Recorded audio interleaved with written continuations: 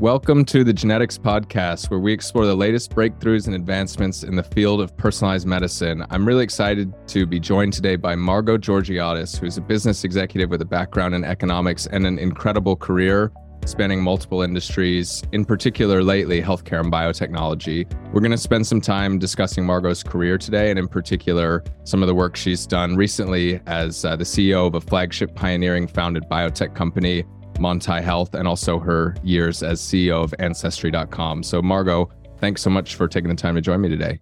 Thank you, Patrick. It's great to be here.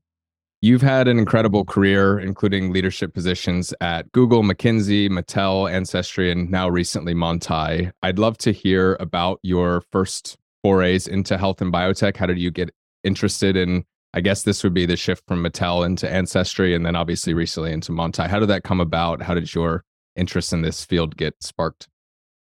Yeah, Patrick, thanks for asking. I would definitely someone who's worked across a lot of industries, and the golden thread is really a dedication to transforming products and services with data and technology to really find transformational new ways to empower consumers to live better lives. And healthcare for me, it's probably in my blood. My mom was a big health transformation agent. And so I grew up sitting at the kitchen table hearing about it all the time. And it was always an aspiration for me to find my way there. But we really haven't had the data and compute tools available to make leaps until the last 5 to 10 years. But I definitely believe this is the decade to make it happen. And Ancestry was one of the most attractive reasons that I wanted to go and run that company, because I could start leaning into that opportunity.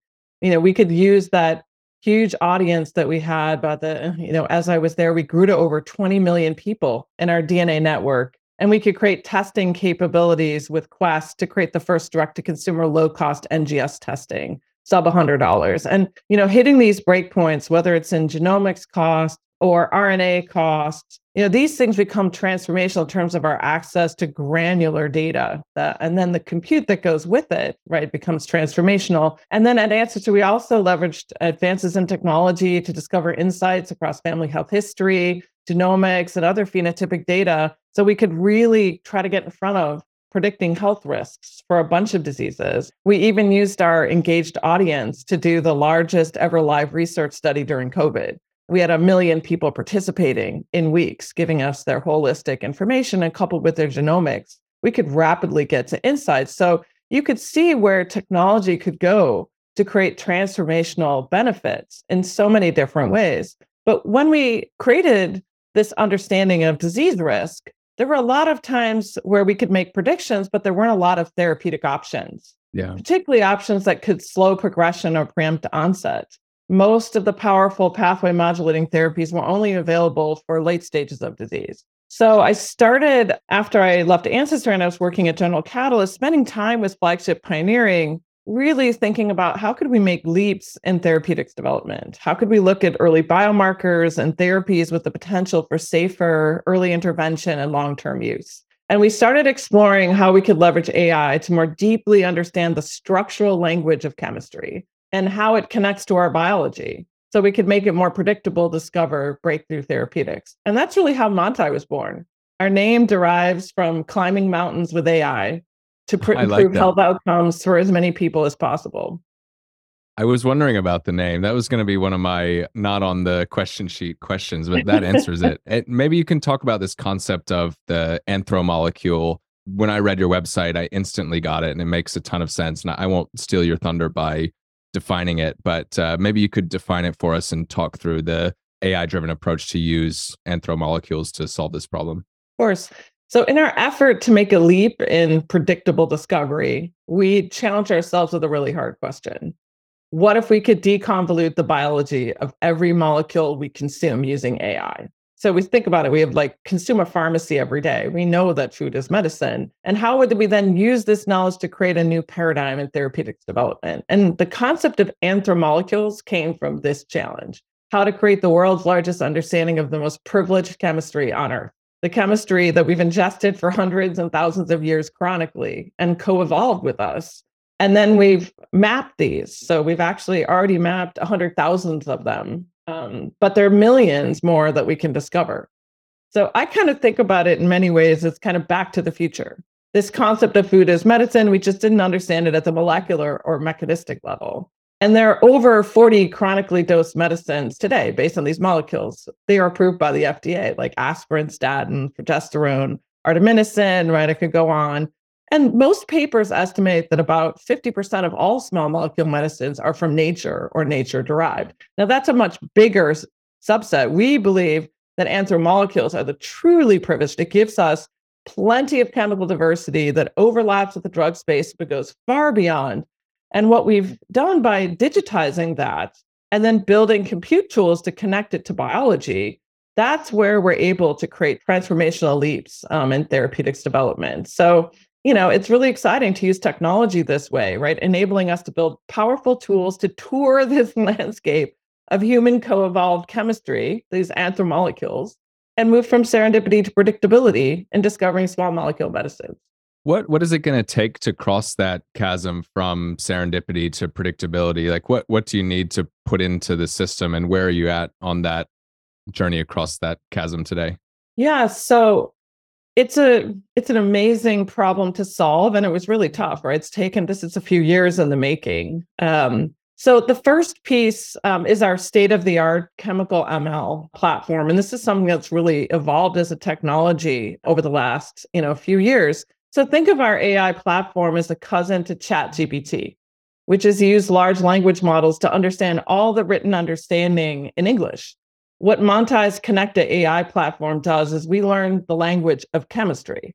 So encoded in every molecule are all the properties that make a drug: bioactivity, solubility, toxicity, et cetera. And our models have systematically learned this language. And it's a really complex task. For just one compound, there's over 1 million different ways different parts of it can link to function. So understanding this is really only possible with compute tools. And we've trained it on over 70 protein types over 5 therapeutic areas with tens of millions of data points. So the model is also generalizable. So it's agnostic to biology. And that's what makes it so interesting. And then when we combine that with that aggregated knowledge of human qualified chemistry or anthromolecules, the magic happens, right? Because we create anthrographs for each molecule, all the pharmacological properties we talked about using that chemical ML, and also aggregating data from millions of literature and databases. And we have this proprietary scoring system. So then we combine those, we call it Connecta, and that enables us to hyper efficiently tour that landscape of anthromolecules and create new therapies. And so we really believe this can be transformative in our ability to create potent, safe therapies that can modulate biology, and we can do it hyper efficiently. So we're really excited about this, and we're now advancing a pipeline as well as continuing to scale our platform. So I think you focused initially on autoimmune and inflammatory diseases. I'm curious about why you chose to go there first, and also maybe to try to pursue an example on this. Do you think that the target for an anthromolecule in autoimmune or inflammatory disease, is it going to be some variant of like a usual suspect? You mentioned earlier food is medicine, and we know about a lot of anti-inflammatory foods, and we can read about them or watch TikToks and Instagram reels about so-called anti-inflammatory foods all the time. Do you think that you're going to map adjacent molecules in chemical space to some of the ones that we maybe already know about, or are there corners of the chemical universe that maybe aren't so obvious, but humans do ingest them, and maybe we don't think about it because they're not blueberries or acai or something else? Right. Yeah, it's so interesting to me when I first got started into this, right? A bunch of people would say to me, "Oh, if you discover this, people will just know which foods to eat." And the reality is, in most foods, the concentrations, right, of these different molecules are not the same based on how it was grown, how it was prepared, et cetera. So, of course, we have inferences from diets, but what we don't know is the molecular and mechanistic impact of those molecules. And then how would we actually understand consumption and dosing in a way that it could become therapeutic down a pathway that's dysregulated? So there's a long way to go from just knowing something is inferential in a diet to actually having therapeutic benefit. And that's really what we're doing with our AI platform. So, to your question about autoimmune and inflammatory disease, while there are inferences on diet, we thought about it more at a fundamental and principled level. We started with autoimmune and inflammatory because they're huge populations with unmet needs. The core inflammation pathways are important to many chronic diseases. And those diseases have a consistent pathophysiology in many cases of the disease. So, from the mild to the severe stages of disease, you tend to see consistent biomarkers and signals. And this is super attractive to us when you think about the power of an anthromolecule, because we know it's safe for chronic consumption. So we can efficiently develop and demonstrate the impact of a therapy in later stages of disease, and then have really great potential for extension to earlier stages of disease. So we can improve health outcomes for as many people as possible. And as I mentioned before, Montai's AI platform is biology agnostic. And this massive diversity in anthromolecular chemistry enables us to be biology agnostic and really work in any therapeutic area. But we wanted to start with one where there was a massive underserved market. We could identify in more and more insights around the pathways that underlie these diseases and really create these pathway modulating therapies that were safe for long-term use and where we could leverage intervention as early as possible. So that's really how we ended up there.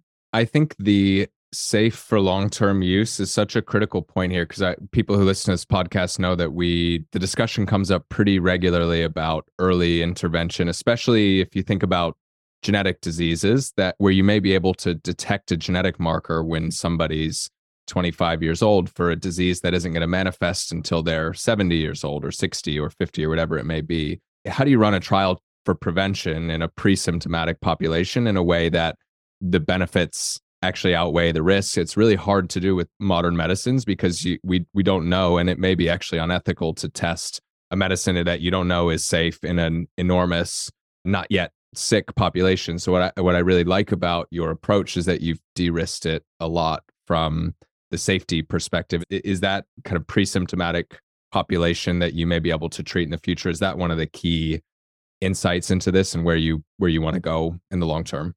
Well, absolutely. That's the holy grail, I think, for all of us in medicine, right? Today, we have a sick care system, not a healthcare system.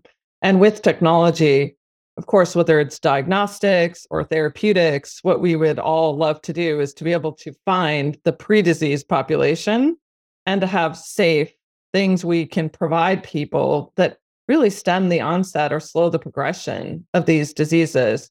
And I do believe we'll get there over the next 10 to 20 years. I think we'll have to prove it mechanistically, right, in more severe populations. But by understanding that underlying pathophysiology of disease and creating those biomarkers at earlier stages and having this understanding of chronic consumption, this is really why we challenged ourselves to say, we have this massive pile of keys lying in nature, right? Think about it as almost like the pharmacopoeia, right? Yeah. Could we actually systematically interrogate that with technology and find those molecules that truly have therapeutic benefit? And that's the problem that we have solved, which is how do you actually pick those out and then understand how they connect to our biological pathways? No one of those things by itself would be very interesting, but when you put them together, that's what enables you to go from serendipity to predictability. You used the ChatGPT metaphor earlier, and I'm going to latch onto that because it's something that I become captivated by in the last couple of months, like many people.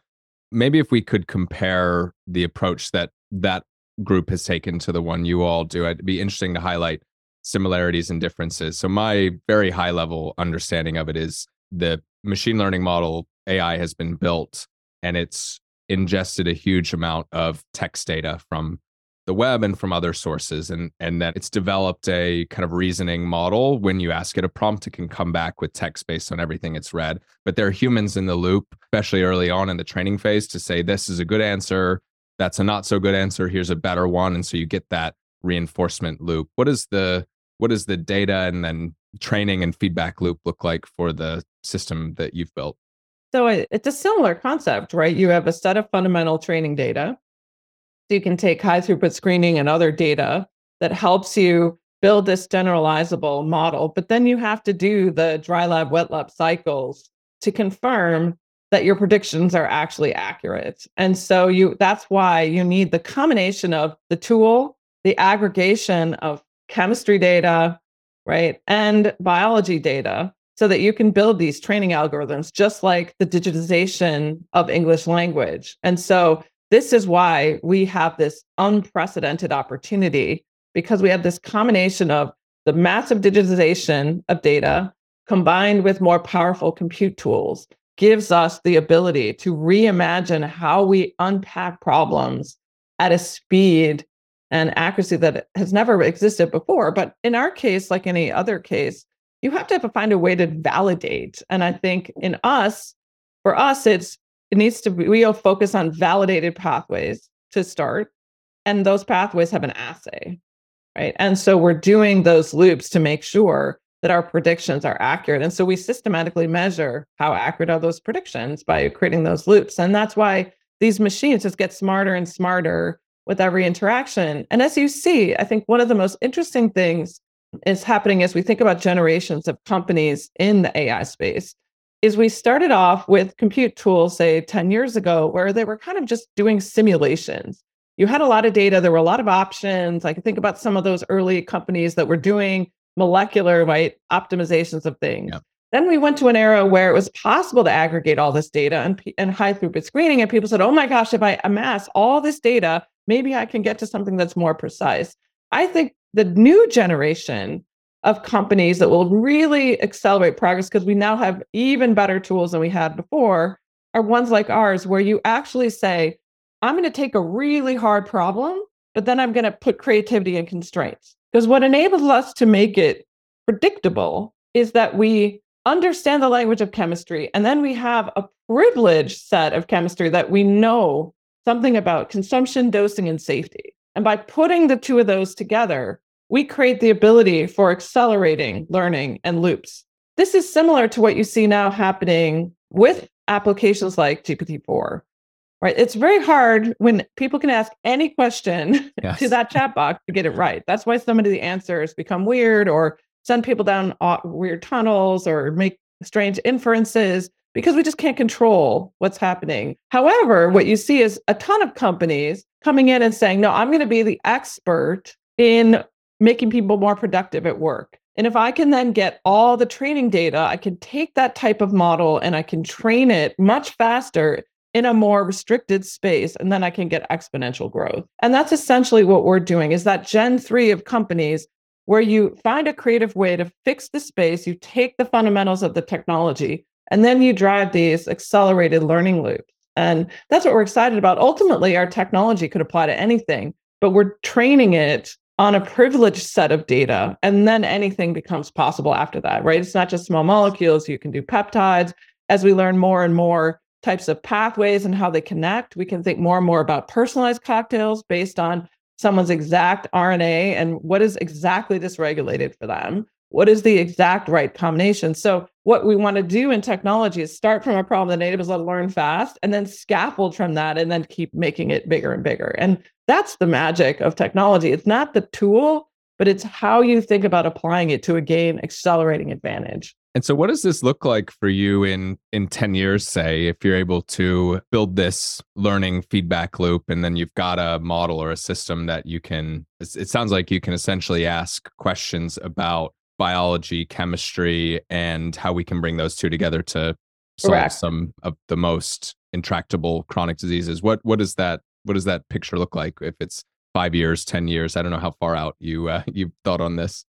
Yeah, we think about this as both a platform as well as a pipeline. So we think about, we can ingest and understand the more biological pathways that are validated, that have assays, right? The more and more knowledge we can build on that.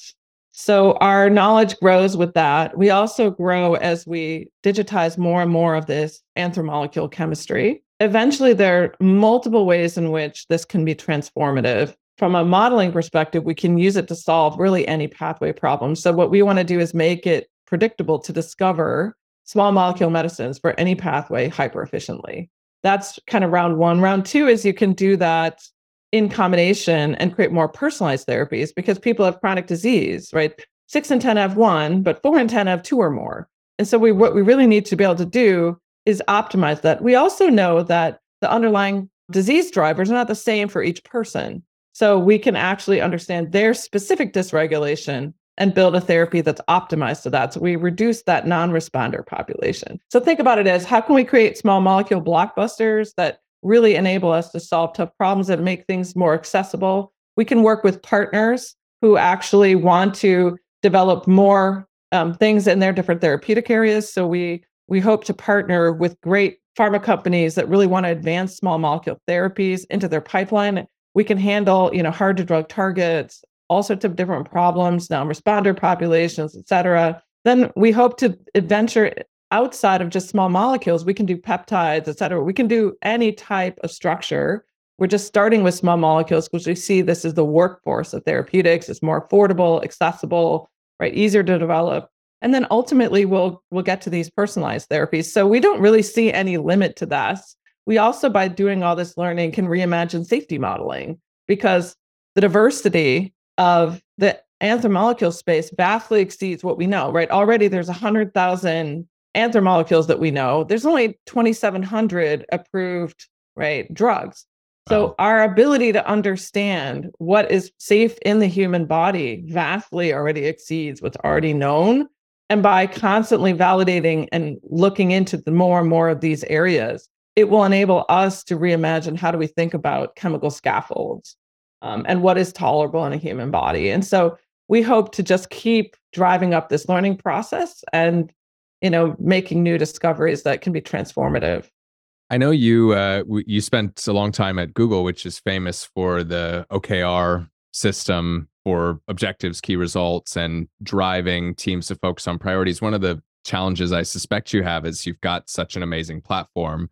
You could point it in 10 different directions. How do you think about some of the different routes you can pursue and how you stay focused on that small molecule and building the engine versus you could probably pursue 10 programs and have a pipeline by now. How do you think about that prioritization and help your team to think through it as well? I think it's the most important job we have as a leader, especially in a tech-enabled company. What are you going to do first? And then how do you create those learning loops, break the problem down, look for ways to get the fastest signal, and then scaffold, right, from that as efficiently as possible. So, of course, if you started with some of those far out problems, that would be really hard to solve and it would be super risky. And you need a lot of knowledge to be able to do that. So you really break it down and saying, okay, what are those pieces of knowledge that I can build that enable me to do something now? And then I can add and add and add, right, over time. And so that's really what we've done. And you have to make those choices. We debate them every day. Also, human biology is complex. There's a lot of things that we don't know. So, for example, even though we know we can prioritize Anthromolecules that we know meet all the criteria for a first-in-class, best-in-class therapy, and we can model that, we have to get that to a person and prove that. Because as we all know, dose makes the poison.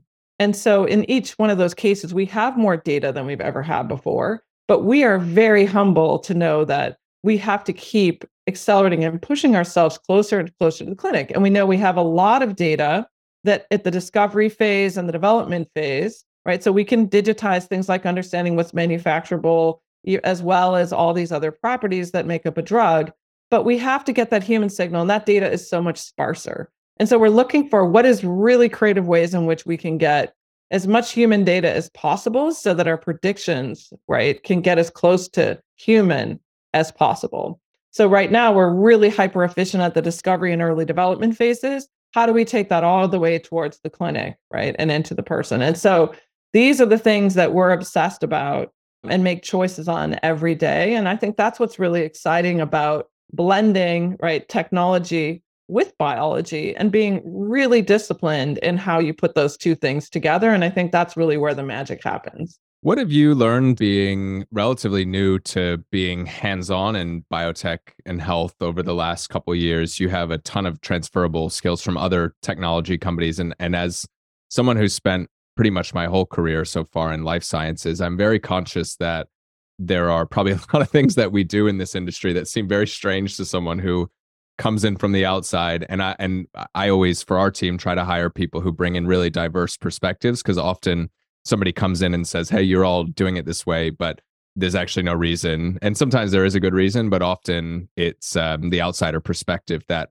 just shakes things up enough. And obviously, you've come up an enormous learning curve. It sounds like a PhD's worth of drug development knowledge that you've picked up seemingly by osmosis over the last couple of years. But what has that been like transitioning into biotech? And what have you maybe observed that are sacred cows in the industry that don't need to be this way, that we could all probably just change and be the better for it?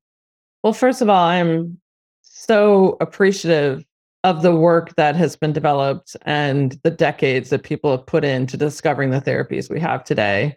This is a unbelievably hard industry, because at the end of the day, it's people's lives, right, that we solve for these things. And, safety is paramount, efficacy and the ability to treat as many people as possible, and the processes that you have to go through to get a drug all the way to market are really staggeringly complex. And so I would say that is something that when you get into this industry at the 2-foot level and really understand that, I think that's really humbling. I think equally, if not more important, is how little we still know about the human body. It's very hard to have ground truth in this field, because even though we can measure something with an assay today, we can only measure what we know how to measure. And so unlike other areas, right, and I think about this back to the early days of creating mapping and driverless cars at Google, these were really, really hard problems to get to an intersection. There's a million different things that could happen at that intersection, especially if you're in a crowded city or neighborhood. And it was an exponential complex, but that's why they started doing that mapping in rural areas where you could reduce the noise. Right. And then increasingly expand, right, the amount of information, the sensors and all those things, and how to compute that and predict that. And I think we're still in that era of biology where there's a lot that we don't know. Because I used to sit in meetings, and Flagship is an amazing place, right? They have more biologists and genius in this area than, you could possibly hope to work with. And so I used to sit in meetings and I'd be like, well, we just talked about all these different ways that we could regulate that pathway. And it feels like nobody actually agrees on this. And they'd be like, because we actually don't know. And I'm like, okay. So that just means we really have to be humble about what we're doing, how we're doing it, how we think about breaking this problem down. And I think you can't truly have impact as a technologist if you're not willing to really understand that white space and then collaborate with those people that are best in class. And then together, you figure out how to break down the problem. And that's how we really got to this concept of a generation 3 combination of AI and Anthromolecules, because that gives us some ground truth. The Anthromolecule space gives us the ground truth that this can be in a person, it can be dosed chronically, and it gives me my biggest data set of ground truth, which I would otherwise only have 2,700.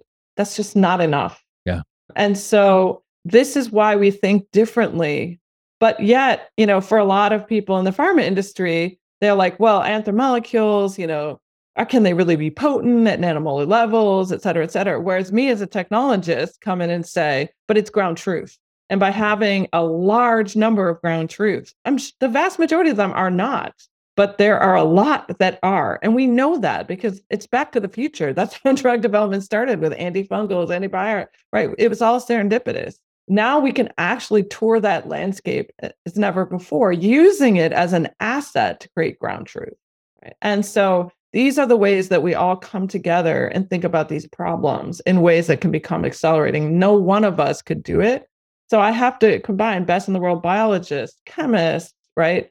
Computational, right?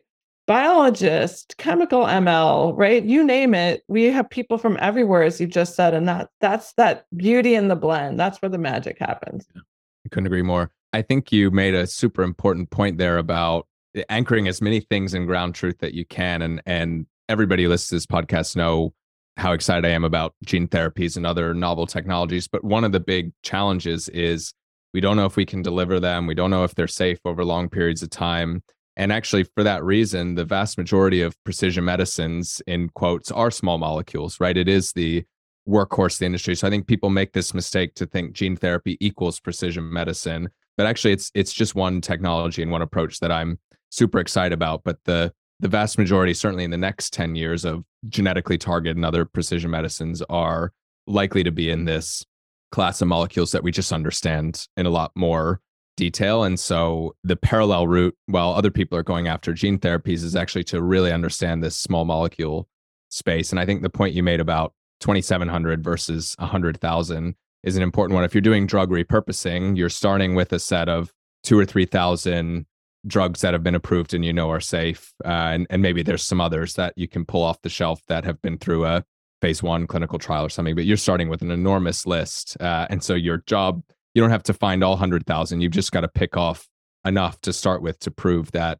this is going to make a big impact. And then you're off to the races, it sounds like.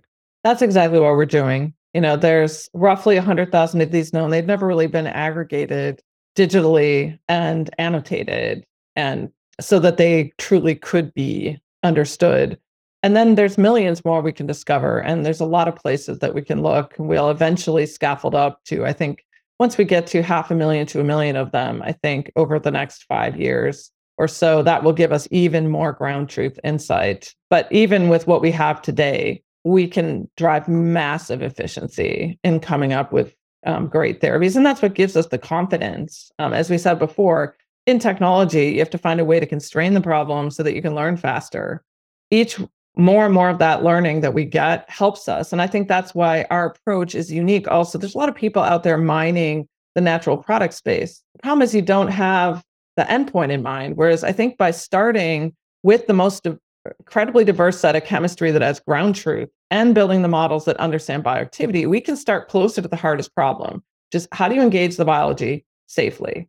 Yeah. When you can understand that, then I can see where in that diverse chemical space might there be additional pots of gold, and I can focus on where I want to go seek those out to solve different types of problems. And so that concept of getting enough learning, just like we did in things like mapping and driverless cars, breaking the problem down, but then each one of those learning phases has great productivity drivers independent, but as they stack, right? We had a driver assist systems before we actually got to driverless cars, or we had great ways to get directions and ways to transform how applications work on a phone, right, on the way to getting those bigger ideas. And I think that is where great matchups between industries happen, where you really create transformational change because you see it in these innings, right? We're just in the first inning, but there are 10, 12, 13, 14 innings to come. I actually want to take this opportunity to zoom out a little bit and talk about AI and machine learning more generally, because you've had, I think, a front row seat to some pretty incredible developments. And it seems like, I think to us who aren't working directly in the field, that a lot has happened overnight, but really there's been decades of hard work going on in the background behind the breakthroughs like AlphaFold 2.5 years ago, and obviously recently GPT-3 and 4. I'm curious to get your take on where AI is going to have the biggest impact in health and biotech, not just in the drug discovery and development space, but much more broadly. It is an unbelievable, exciting moment across all sectors with AI, but especially in the development of new approaches in life sciences and healthcare. I mean, as you said, it's this combination of remarkable progress in AI, those examples you just gave, powered by this exponential increase in computing power and data availability. And that, in combination with these novel machine learning architectures, is really transformational. And this, as in healthcare as it is in so many other areas, will be one of the most important, just like cloud or mobile or these other fundamental platform shifts. And healthcare and biotech, in my view, are a very important beneficiary of this shift, because what's really become possible is this ability to take in multimodal data, which is right what we have a lot of in healthcare, and is disconnected. Now, one of our issues is that the quality is not consistent. So one of the biggest things we have to do is be able to aggregate, clean that, connect it, right? And now it's actually possible to do that efficiently and find insights across these areas that were not possible before. Just think about the growth in data, digitization of chemistry, biology, from high throughput screening, clinical data, much more granular omics data, which is only getting better, right? This is the fuel. And so the computational tools are just there to let us uncover patterns in these data sets so that we can make predictions that were impossible for humans to learn. So I'm really excited about the development of new biomarkers and testing protocols, how we can, as we talked about in the case of Montai, discover new therapies more efficiently. We can optimize clinical trial design, right? It's the biggest investment that's really made as we advance these therapies. How do we get to personalized, truly personalized treatments? Not just that we can find the target, but we have to be able to find it and drug it, right? And keep that in an optimal and affordable state. And then we have opportunities for transformationally better care delivery models because we can actually use different ways of remote monitoring or different ways to understand how we can optimize treatment for different individuals and their needs, and not just their needs in terms of their health care, but their life, like health in terms of social determinants of health, which we know are enormously important with an aging population to how outcomes. So to me, we just have to point this at a problem. And as we talked about, we then need to be able to constrain it so we can actually learn quickly, because it's not easy to change the practice of medicine, for example. It's not easy to change the practice of therapeutics development. And so if we don't constrain the problem to something and then scaffold from there, I think we can have really great ideas that never see the light of day because we didn't have the ability to, make it better and better and better. And I think that's why I love analogies like we went from 2D maps that we had to look at on a piece of paper. We then digitized them. We then made them real time because we could understand real time directions, right? We then understood spatial awareness, right? But each one of those improvements was applied to create accelerating advantage to the rest. And I think we need to get there in healthcare. I think we're on the way, but we need to focus.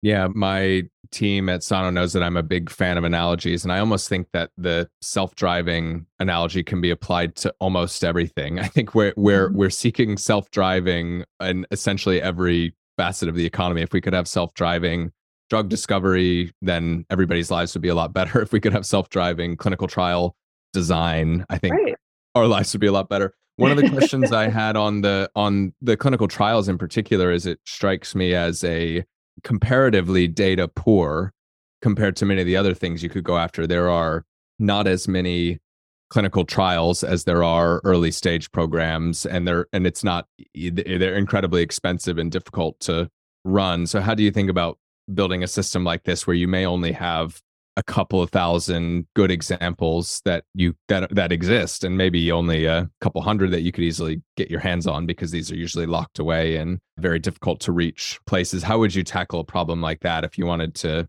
build a learning system in a data poor environment, whether it's clinical trials or something else? Yeah, so I'm not an expert in clinical trial design, but if you think about it in the first principles level, there's so many parameters. And that is always where it gets challenging. And so there are a lot of people doing great work to try to tackle this problem and have really started to build some of these expert systems that can draw inferences. I think where we are is that, from my understanding of being an investor, right, in this space, is that we're using technology to make recruiting more efficient, right? We're using technology to make the return of data during trials far more efficient so that we're able to get to insights faster. We're using data to essentially think about how do we do segmentation and think about the populations that we want to focus in on that are more likely to respond during a trial. So we are doing an amazing job, as I said earlier, of constraining the problem into some of these really important things that become solvable, where you can aggregate some data. And then the people that are working on those platforms, similar to, how we were talking about all the ways in which you can develop more and more knowledge from somewhere like Montai, you can then add those other pieces in, but you have to be able to get into that enterprise layer with a really important piece and then scaffold the learning. And I think that clinical trial problem will be solved similarly to how we're talking about constraining and finding ground truth. I think the choice that you make for where you enter that problem will give you different abilities to scale from that foundation. And so, I'm very bullish on our ability to do that. But that is one of the challenges in healthcare, is that the data is not available, right, broadly. And so that will just slow the development of some of these things, but there will be people that will, have enough amassed that they'll be able to improve these systems systematically over time. I completely agree. I wanted to ask more of a company building kind of question. You've seen a few boom and bust cycles, and right now it's a challenging time to be any kind of innovative company, biotech, technology company, because interest rates have gone up a lot. This basically devalues things that pay off in the distant future, right? Because if you can invest $1 million today and get 5%, 5.5% a year, then why would you invest it when you're investing in a platform to develop drugs that might not show up for 10 or 15 years? But I think we both agree that society needs those things, but it makes it harder to build a long-term thinking company. How are you adapting to this change, and how are you thinking about building a long-term company now versus what might have been possible 5 years ago when things were a little bit different? So I think we've seen these cycles before in technology, in biotech or health tech. This is not new. And so we all need to look at these current conditions as incredibly important, but they're not dispositive, right? The opportunities with AI are fundamentally transformative, as we've talked about. And so, in my view, as a leader, you have to really make sure that you're focusing on a massive opportunity, right? Which in our case, we just picked a piece of it is just massive, which is making small molecule discovery predictable across any target and therapeutic area. That is a massive space. And right, you then have to focus on how can you adeptly tackle that opportunity in a way that builds a highly efficient, scalable, and differentiated platform. And then you have to show that there's ways to show progress on the journey. So I think the era is over around, let me have hundreds of millions and let me amass a ton of data and then I'm going to figure it out. Yeah. Right. But the good news is the compute tools enable us to do what we talked about, which is create these generation 3 companies that enable us to creatively constrain the problem so we can enhance our learning and do that more efficiently, demonstrate real value that's being created, and then scaffold from that. And by the way, the best tech companies that exist all did that. So I would think about this more recent era as the not normal. Yeah. And we are actually doing what we all need to do as entrepreneurs to build truly generationally transformative companies. And that's why we're moving forward with speed. Right? Innovation is always a long game. And I feel really privileged to work with partners like Flagship Pioneering, who actually understand what it really means to make a true leap. But at the same time, the onus is on us as a leader to understand how we break the problem down and responsibly demonstrate constantly that we're learning every day. And it would be a mistake to adjust strategy based on any market signal, right, in this environment. This innovation area is a field of courage and conviction.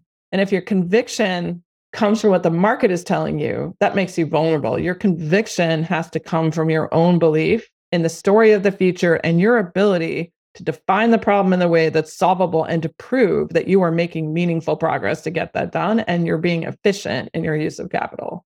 Yeah, incredible. It favors people who really have a vision and a plan right now, right? You can't just go out there with a vague idea and hope for the best anymore. I think it's an exciting time. I think we will see some of the best companies born from this moment. Remember, the biggest transformation in technology was born in 2008 and 2009. Yeah. And we've seen this movie before. It just means that you have to have a truly great idea and you have to be incredibly adept at being able to tackle it.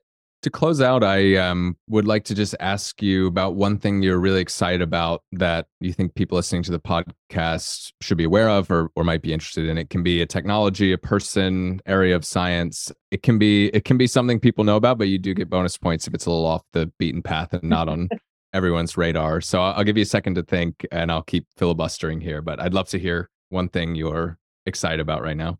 So one thing I'm actually really excited about as someone who's spent their career, some people, tease me that I'm like a translator. I'm a super data and technology nerd, but what I really enjoy is understanding systems problems and then figuring out how you transform the way things were done to a completely new S curve. And in that is, I think, perhaps the most important insight. We spend so much time talking about the technology, and we don't spend enough time talking about how we blend the best of the new and the best of today to make these bigger leaps possible, because you can't do it without both sides. We both know the long list of technology only people who tried to come into healthcare and fell on their face, right? Because it's so complex. There's so many blind spots that you would have. And so I think we need to really combine those two. And so just think about it, like the tech ways of working, principle-based view of the future, 2-week sprints, fast data iteration and aggregation, letting machines find unexpected patterns, right? That is fundamentally orthogonal to a hypothesis and expertise-driven linear step-by-step process that's been embedded, right, in life sciences for generations, right? So the magic happens, and this is what I spend a lot of my time on, is the art and science of how we get high-performing teams to create a new future that's joint.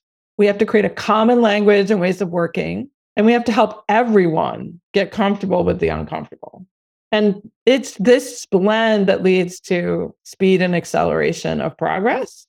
And the piece I feel like we don't talk enough about, as leaders in this field.